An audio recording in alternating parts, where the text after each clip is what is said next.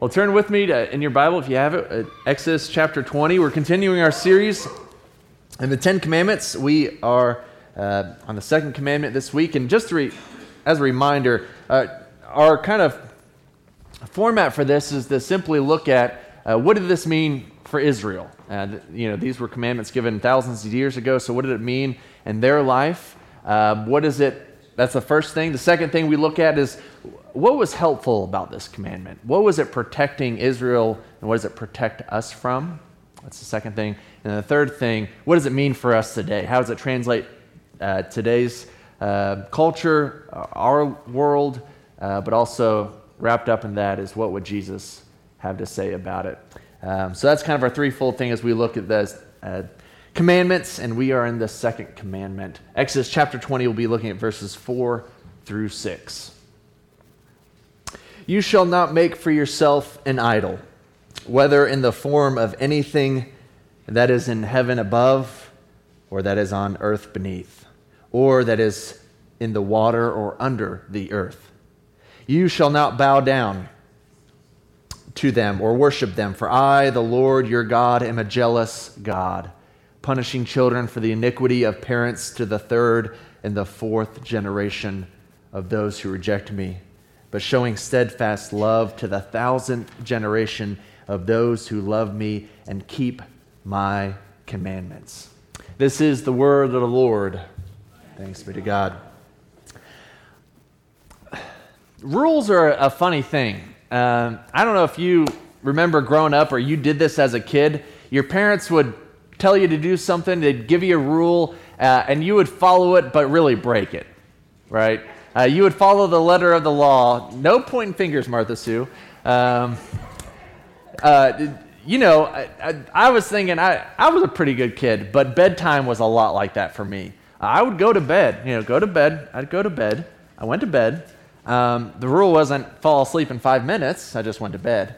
And then I had stashed candy under my bed, and I'd stashed some of my favorite picture books under the bed. And the bed, for some reason, was high enough that I could crawl under the bed. And I would just have a little nighttime reading and snack time before I actually went to bed. Wasn't breaking the rule. The rule was go to bed, but there's no rule against staying up and eating candy all night, right, until I fell asleep. That's the function, I think, when we look at the Ten Commandments, what we're going to see, and we're going to see it today,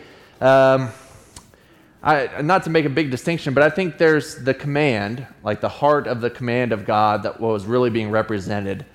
And then there's kind of what we sometimes in religion have just made the rule. Does that make sense? Like there's the heart of the command of what we're trying to get at, what God is protecting us from, what is the life of the community is to look like. And then there's the rule that sometimes we've just made rules about these. And the second commandment is one of the great examples of that. It's probably been one of the most troublesome, especially in the church, throughout the church history of how do we handle this. And in fact, I was just thinking about the history, especially in the 16th century, people were literally rioting in the streets over this command, about disagreements about what this command meant for the church. There was riots in Zurich, Copenhagen, Geneva, Scotland throughout the 16th century about some churches having religious imagery and some that thought none. And for some churches behind our projection screen, the stained glass, they would have thought that was breaking the second commandment, right? So it's how far do you go? And so today I want us to think about and just realize, and we're going to see this time and time again in the commandments, there's the commandment, the heart of it, I think we're going to get to, and there's kind of been the rule that's been made out of the commandment. And the rules get strenuous, and they kind of miss, as we'll see, they miss the heart of the commandment, and that's my point. And so when we get caught up in the rules. So the second commandment, don't make yourself an idol or an image of anything, but especially of God. What did this mean for the ancient Israelites? Now we have to remember, I know this is a culture that's very far away from us, but here's really kind of in the heart of the ancient Israelites and the ancient peoples, and it's really kind of still in our heart today. How do I please the gods or God?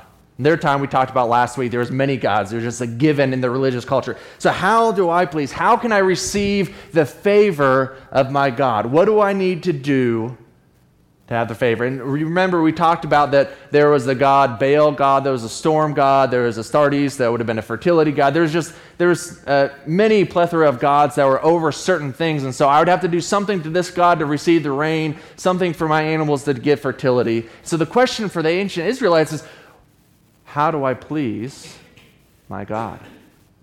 And one of the givens in their culture, I mean, it just wasn't even a question. One of the ways you could do this is that you would fashion an image or a statue, what we call an idol, and they would fashion it in the likeness of that god, and that god may be just represented by a fish or a horse or something like that.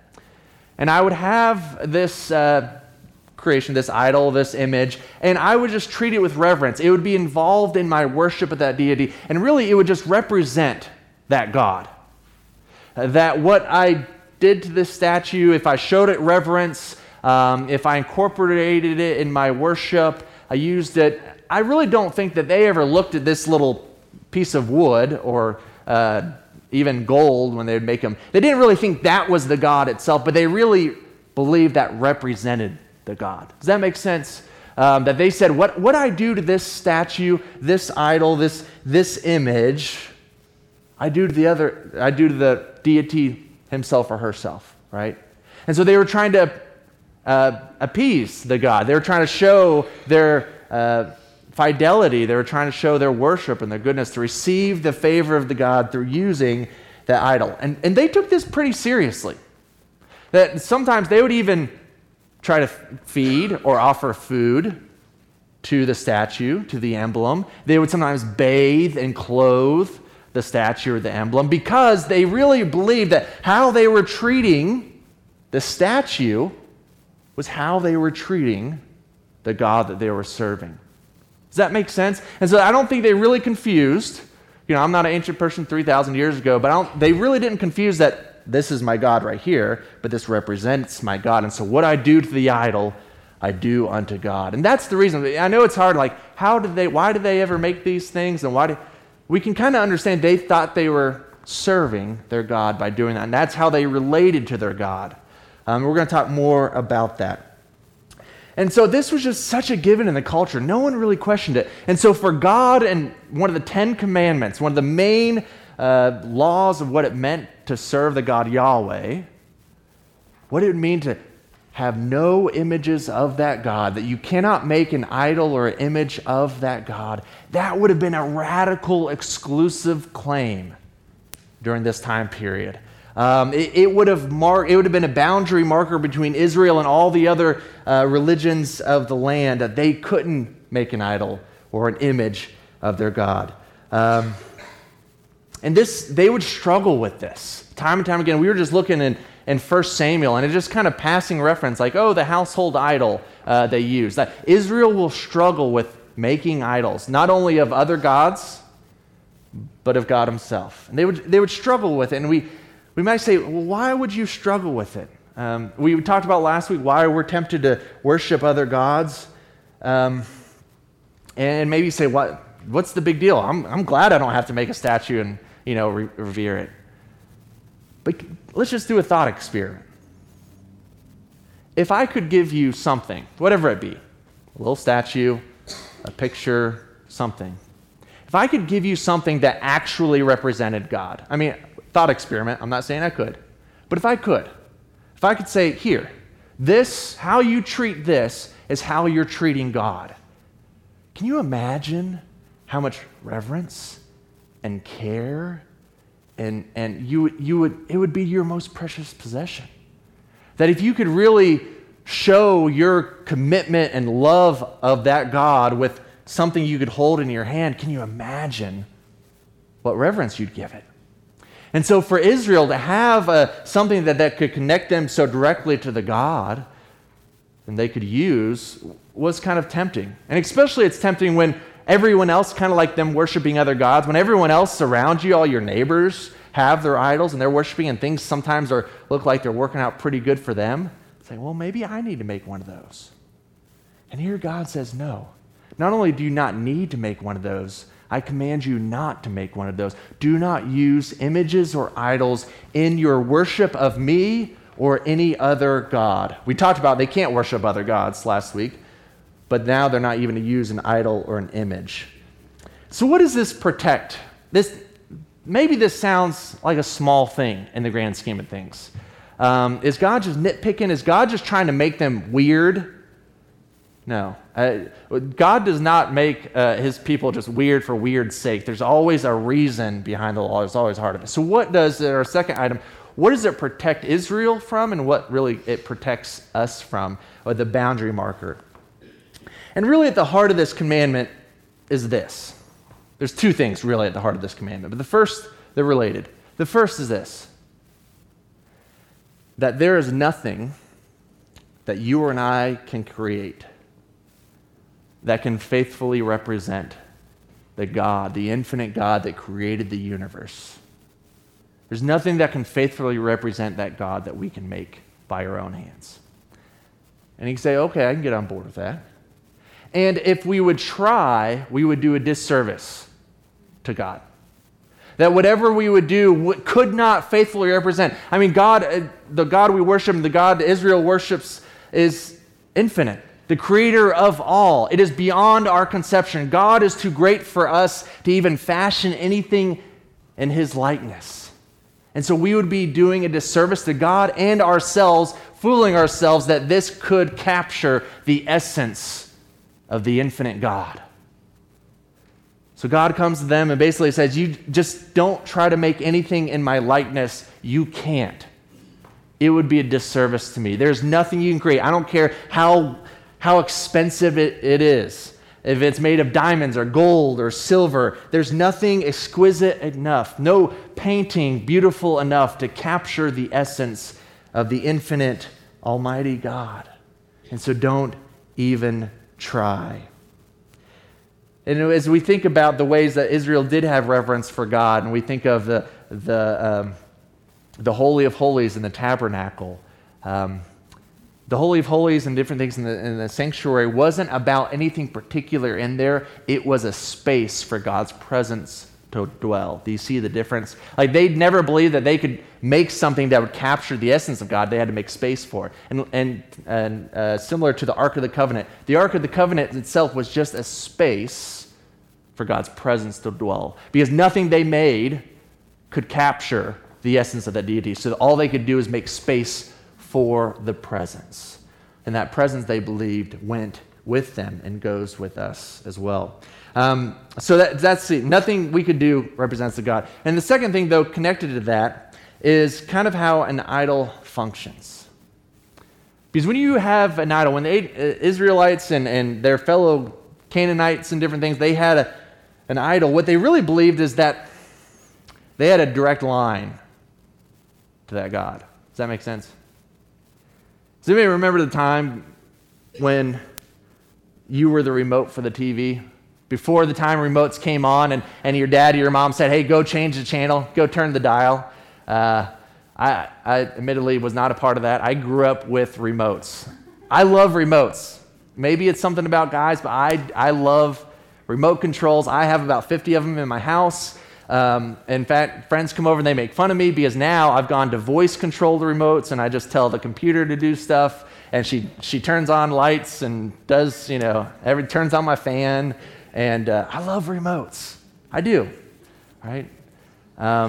You know how a remote control works. We know a remote control, we know it isn't the thing itself, but if you press the buttons in the right order on the remote, you can get the TV to do exactly what you want it to do, right? The danger with an idol or an image in worship is that you begin to believe that if I just an illustration, if I push the right buttons in the right order, I can get this God to do what I want. The danger that this commandment protects us from is thinking that we can control an almighty, infinite, free God. Because one of the base claims of Israel is that this God, Yahweh, he cannot be controlled. This God is completely free. He is unbound by anything. We can't hold him. We don't even have the exclusive claim on it. So don't try to make an idol where you can try to get a little leverage on that God. because you can't. In fact, that'd be blasphemous.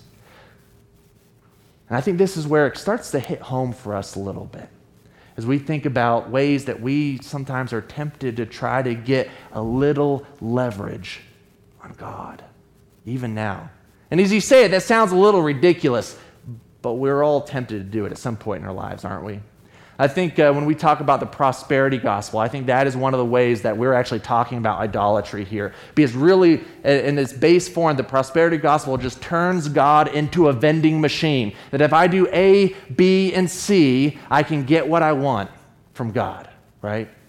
When we try in any way, shape, or form think that we can just manipulate God into giving us what we desire or want, we are using God as a vending machine, and that is expressly what he is commanding Israel not to do here. The better illustration that we need to think of is that simply God wants a real relationship with us, an intimate relationship with us, where we're not just in the relationship to get things, get protection, get health, that we, love God and treat him as someone we love and not just someone we're using and trying to remote control with our idol. Do you see the connection here? That not only could we not faithfully represent that God, but we can't control this God, so don't even try to get leverage on him. And instead, we're supposed to come to this God in prayer. And we are called to come to this God in prayer and relate to this God, but even still, I hope you don't go to God in prayer trying to get that leverage. Do you see the difference? I think sometimes, and we forget, I think it's honestly sometimes a lack of faith that when we think we have to just berate God, that if we just pray a certain amount of words or get a certain amount of leverage or get angry or sad enough that we can leverage God, and that's not what prayer is at all.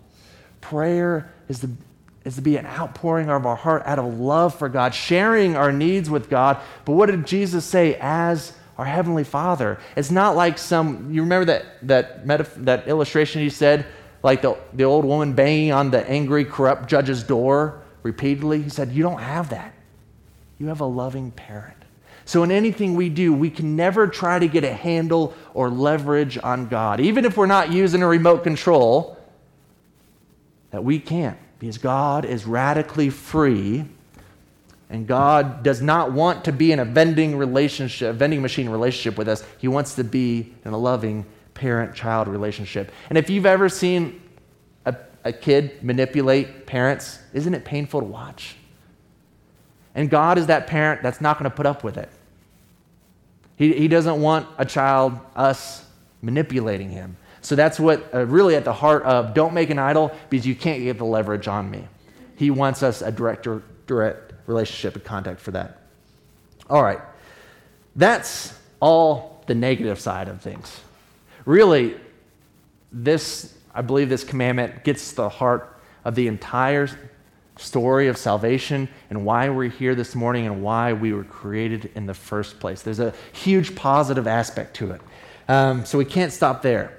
Here's the real deep reason that we don't make images of God or statues of as an idol to represent God. Because we can't. You know why? God has already placed his image in creation. God's already done it.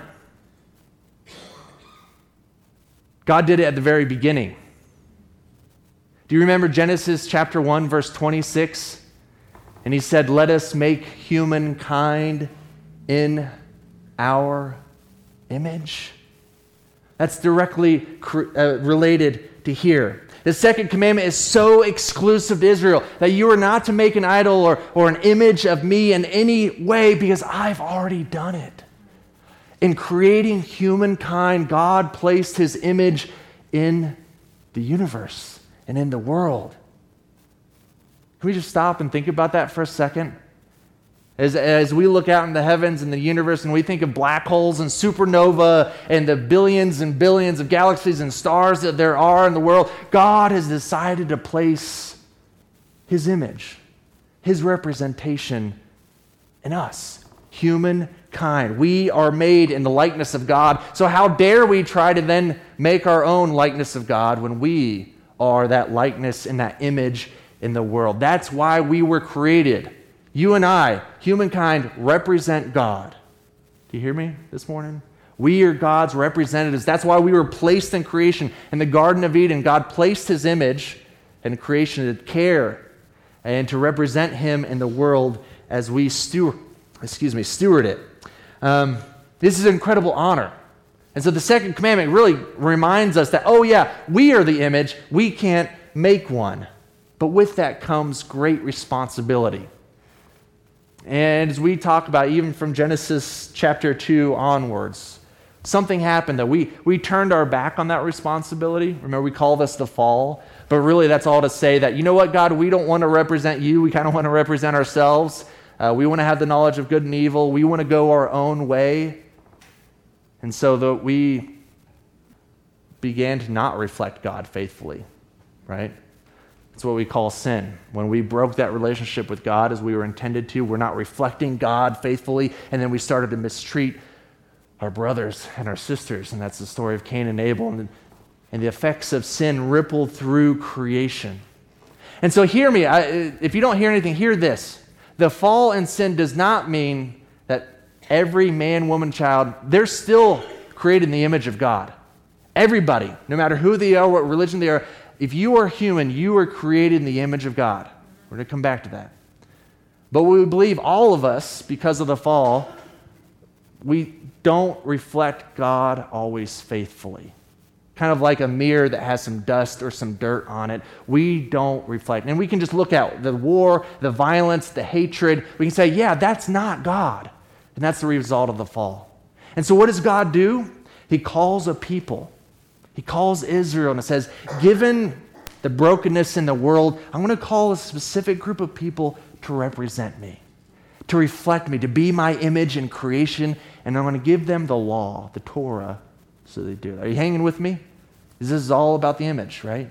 God wanted a people faithfully to represent him in his image, in the law. What we believe is the law was a good thing. It is. And it was for a specific amount of time until in the fullness of time, God himself would take on flesh and dwell among us.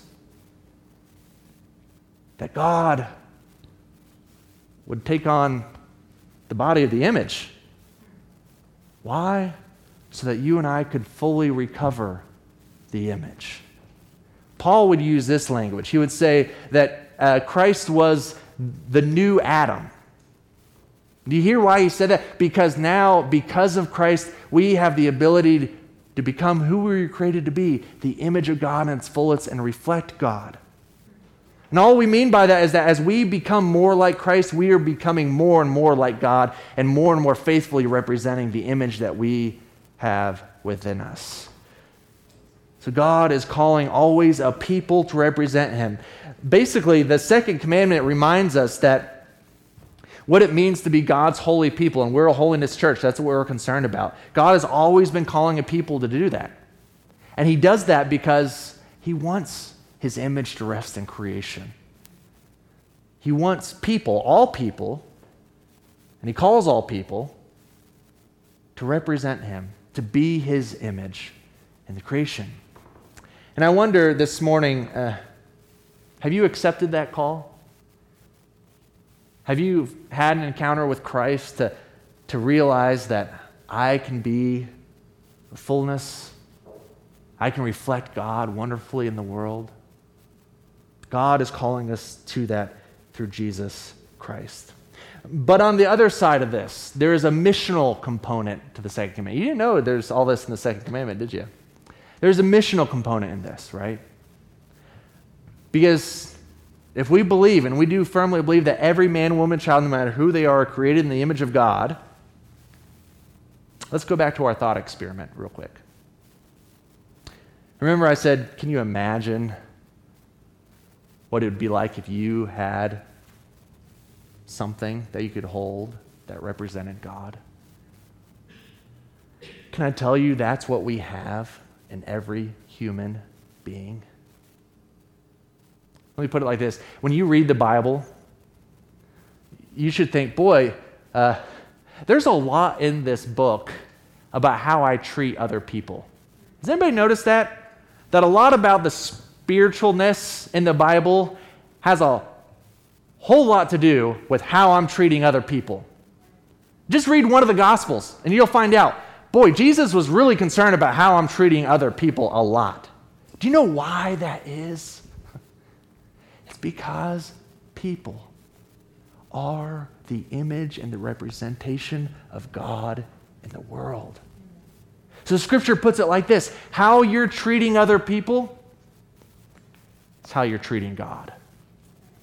Remember, I think we would prefer, this is why the commandment's so important for us today. We would prefer to have God's representation in our pocket be a little wooden statue. I can be nice to a wooden statue. Wooden statue doesn't slap me in the face. Wooden statue doesn't call me names, right? I'd rather be really nice to a wooden statue. I think we're sometimes tempted to put our love of God in inanimate things. But God from the very beginning, and Jesus was very clear about this, all of Scripture is very clear about this, how you treat other people is how you are treating God, because they are the image of God in the world. We can't make an idol. We can't make an image. It's already here. And how we are treating one another, no matter who they are, we are treating God. 1 John puts it like this: you can't say that you love God and hate your brother. You're a liar if you do. Why? Because how you treat people is how you're treating God. This is our calling. This is the radical claim of the gospel and the good news of Scripture. That no matter who you are, man, woman, and child, no matter who you live, what race you are, what nationality you are, what politic you are, whether you're Christian, Muslim, or atheist, whether you're gay or straight, no matter who you are made in the image of God, and you are deserve to be treated with the love that we would give God Himself. Amen? That is where the image of God rests in the world. And you don't have to take my word for it. Here's what Jesus said. And this is one of my favorite illustrations, and I'll really close with this. This is one of my favorite passages of Scripture that Jesus gives. It's one of the most powerful. It's actually one of the most scary. Because Jesus sends a whole lot of people out of the kingdom. But I think it's one of the most powerful illustrations that Jesus gives. But this week he was given a whole new light thinking about the image of God in the second commandment. Jesus says this in Matthew chapter 25. Hey, here, guys, he's just kind of giving us the end. He said, this is what the end's going to be like. I, the king, am going to stand before every nation. Every person of every nation is going to stand before me on Judgment Day. And I'm going to separate out the two groups, the sheep and the goats. And on the right, I'm going to look, as I sit in glory on my throne, I'm going to look at the people on my right, the sheep, and I'm going to say, well done, good and faithful servants. Come into the kingdom prepared for you. Why? Because when I was hungry, you fed me. When I was thirsty, you gave me something to drink. When I was an immigrant and a stranger, you welcomed me. When I was a prisoner, you visited me. When I was naked, you clothed me. When I was sick, you took care of me. Scripture says, and then the sheep say, Lord, when did we ever see you sick, hungry, or tired, or imprisoned? And he said, when you did it to the least of me, you did it unto me. Then he looks at the goats. He says, get out of here. Go out where there's weeping and gnashing of teeth, because when I was hungry, you didn't give me anything to eat. And when I was tired, you didn't give me a place to rest. Actually, that one's not in there, but it fits. When I was sick, you took care of me. When I was an immigrant and a stranger, you did not welcome me. When I was imprisoned, you did not visit me. Go to your reward outside of the kingdom, an eternal punishment. And they say, Lord, when did we not ever see you in those situations? And he said, when you didn't do it to the least of me, you didn't do it to me. Here's where that directly connects to the image of God. Do you realize what Jesus is saying here? And I don't want to just limit it to just the least of these. What he's really saying is that when you treat people like that, do you not see you're treating my image, my representation that way? No matter who they are, how we treat others directly reflects how we love and treat God. And Jesus would say, especially to the least of these, I am to be found in them. This is an awesome responsibility. It really is. To be the bearers of God's image in the world. And we're called to do that faithfully. God is calling us through Jesus Christ not to squander that ability, not to disrepresent him, but to represent him faithfully. And we can only do that through the grace and the forgiveness and the transformation found in Jesus Christ. Thou shalt not make any graven image or idol. Israel struggled with this one. I think we do often in our world today. Because we're afraid of the awesome responsibility that is placed on us, and we would rather just give that responsibility to something else. We'd rather have a God that's just a vending machine rather than one that wants an intimate relationship with us. So the question before us this morning is, have you embraced your calling as a human? The calling of God to be his image in the world. You have that capability. If you hear nothing this morning, what an honor that is. That despite your bumps and your bruises and your imperfections and your difficulties, God looks at you and says, hey, I want you to be my image.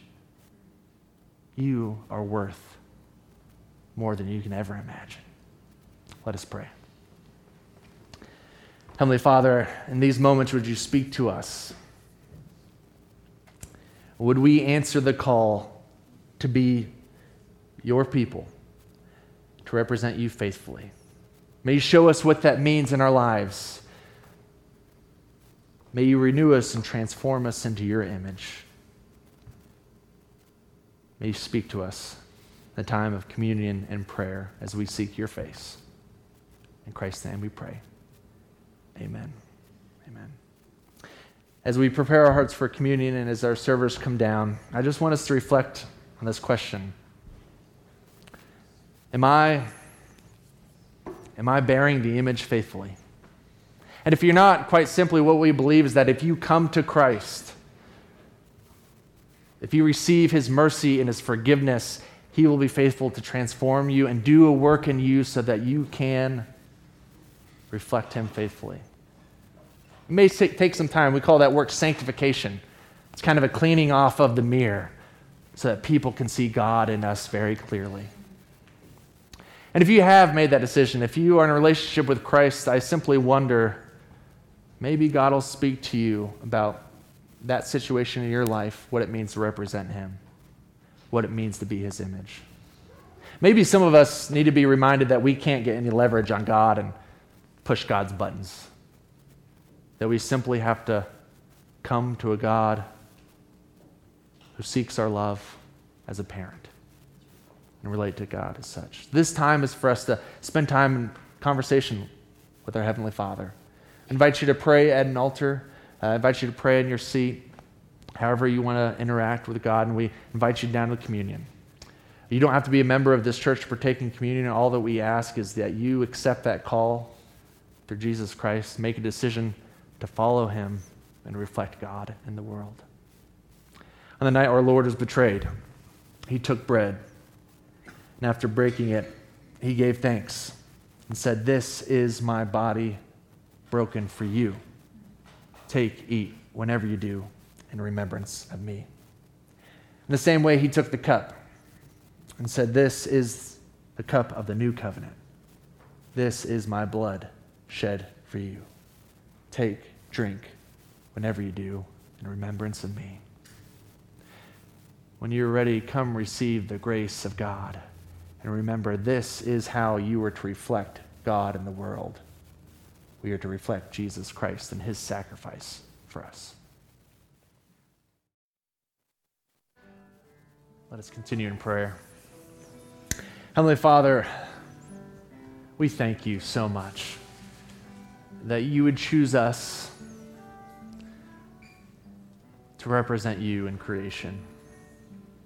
Yes, even us,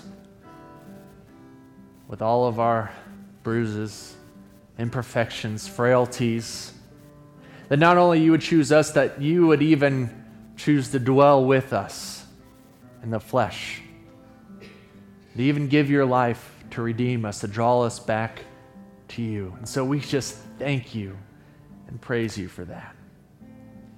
And Lord, I just pray for this group of people right here that we would accept that amazing and awesome responsibility to represent you faithfully in the world today. May you keep us close to Christ. May we rely on your grace and your strength and your wisdom to see what that looks like, to be your holy people, your holy representation out in the world today. Not high and mighty, not as, we're better than you, but in service and love as Christ has served and loved us. May people see in us a representation of something that they may not know, but they want. May people be drawn closer to you as they come to know us and see Christ in us. Lord, would you protect us from trying to manipulate you? Would you protect us from trying to represent you unfaithfully in the world today? But may you give us strength and mercy as we seek to follow Christ with everything we have. May you help us as a church as we try to minister to the community. I thank you for the car show and just pray that you would continue to bless the preschool as we plant the seeds of faith in the little ones. May people come to know your love through that ministry. Be with the recovery groups that are meeting here on a weekly basis, those who are trying to escape the bondage of addiction, Lord, bless them. Be with the food pantry, Heavenly Father, as we seek to feed our hungry brothers and sisters, and may they see the love of Christ in that ministry. And Lord, in multitude of ways through our giving to World Broadcast Mission and Faith Promise and all around the world, may we be generous, and may you bless the ministries of this church and your church globally, Lord, as we advance the kingdom. May your church as a whole be your image in the world, Lord, we pray. We lift up those, like we saw in the video, those who are putting it all on the line to represent you faithfully. Missionaries and Christians who are suffering because of the gospel. May your strength be upon them, Lord. We lift up those in our congregation that are struggling with health issues or family issues, Lord. Those that know someone with a cancer diagnosis. May your healing touch be upon them. Those that are carrying heavy burdens of chronic pain, may you give them strength and alleviate their pain. For those recovering from surgery, help them to heal quickly, Lord. For those that are dealing with emotional stress, discord within a family or relationship, Lord, we pray that your Spirit would bring reconciliation and healing and peace. We lift up our district superintendent, Greg Mason, pray that you bless him. We also lift up our local and our state and our national leaders, Lord. Give them wisdom and grace to carry out their duties faithfully, and may we promote peace and justice wherever we can and treat other nations rightly. And Lord, keep us close to you. We love you so much. May you continue to work in our hearts and in our lives and sanctify us and help us to be your holy image. And may we treat others as they are your image as well. Help us to pray as you taught us, saying together, Our Father, who art in heaven, hallowed be thy name. Thy kingdom come, thy will be done, on earth as it is in heaven. Give us this day our daily bread, and forgive us our trespasses, as we forgive those who trespass against us. And lead us not into temptation, but deliver us from evil. For thine is the kingdom, and the power, and the glory forever. Amen. Amen. Church family, would you stand with me and receive this benediction? This is, as we are thinking about the great 10 commandments, I want this to be a recurring theme that our Lord taught us the commandments as well. And I think you'll see how it directly applies to what we're talking about today. But this won't be the only time we read this. So if you'll read, I'll read the leader portion. If you'll respond with the congregation portion. Teacher, they ask, what is the greatest commandment? You shall love the Lord your God with all your heart, with all your soul, with all your mind. This is the first and greatest commandment, and the second is like it. You shall love your neighbor as yourself. On these two commandments hang all the law and the prophets. These are the commandments. And you can see here the love that we show God is directly related to the love that we show his image and creation. So may you be the people who faithfully, honestly, sincerely represent the God of all the universe. And may you find joy in that God has chosen you to be his image.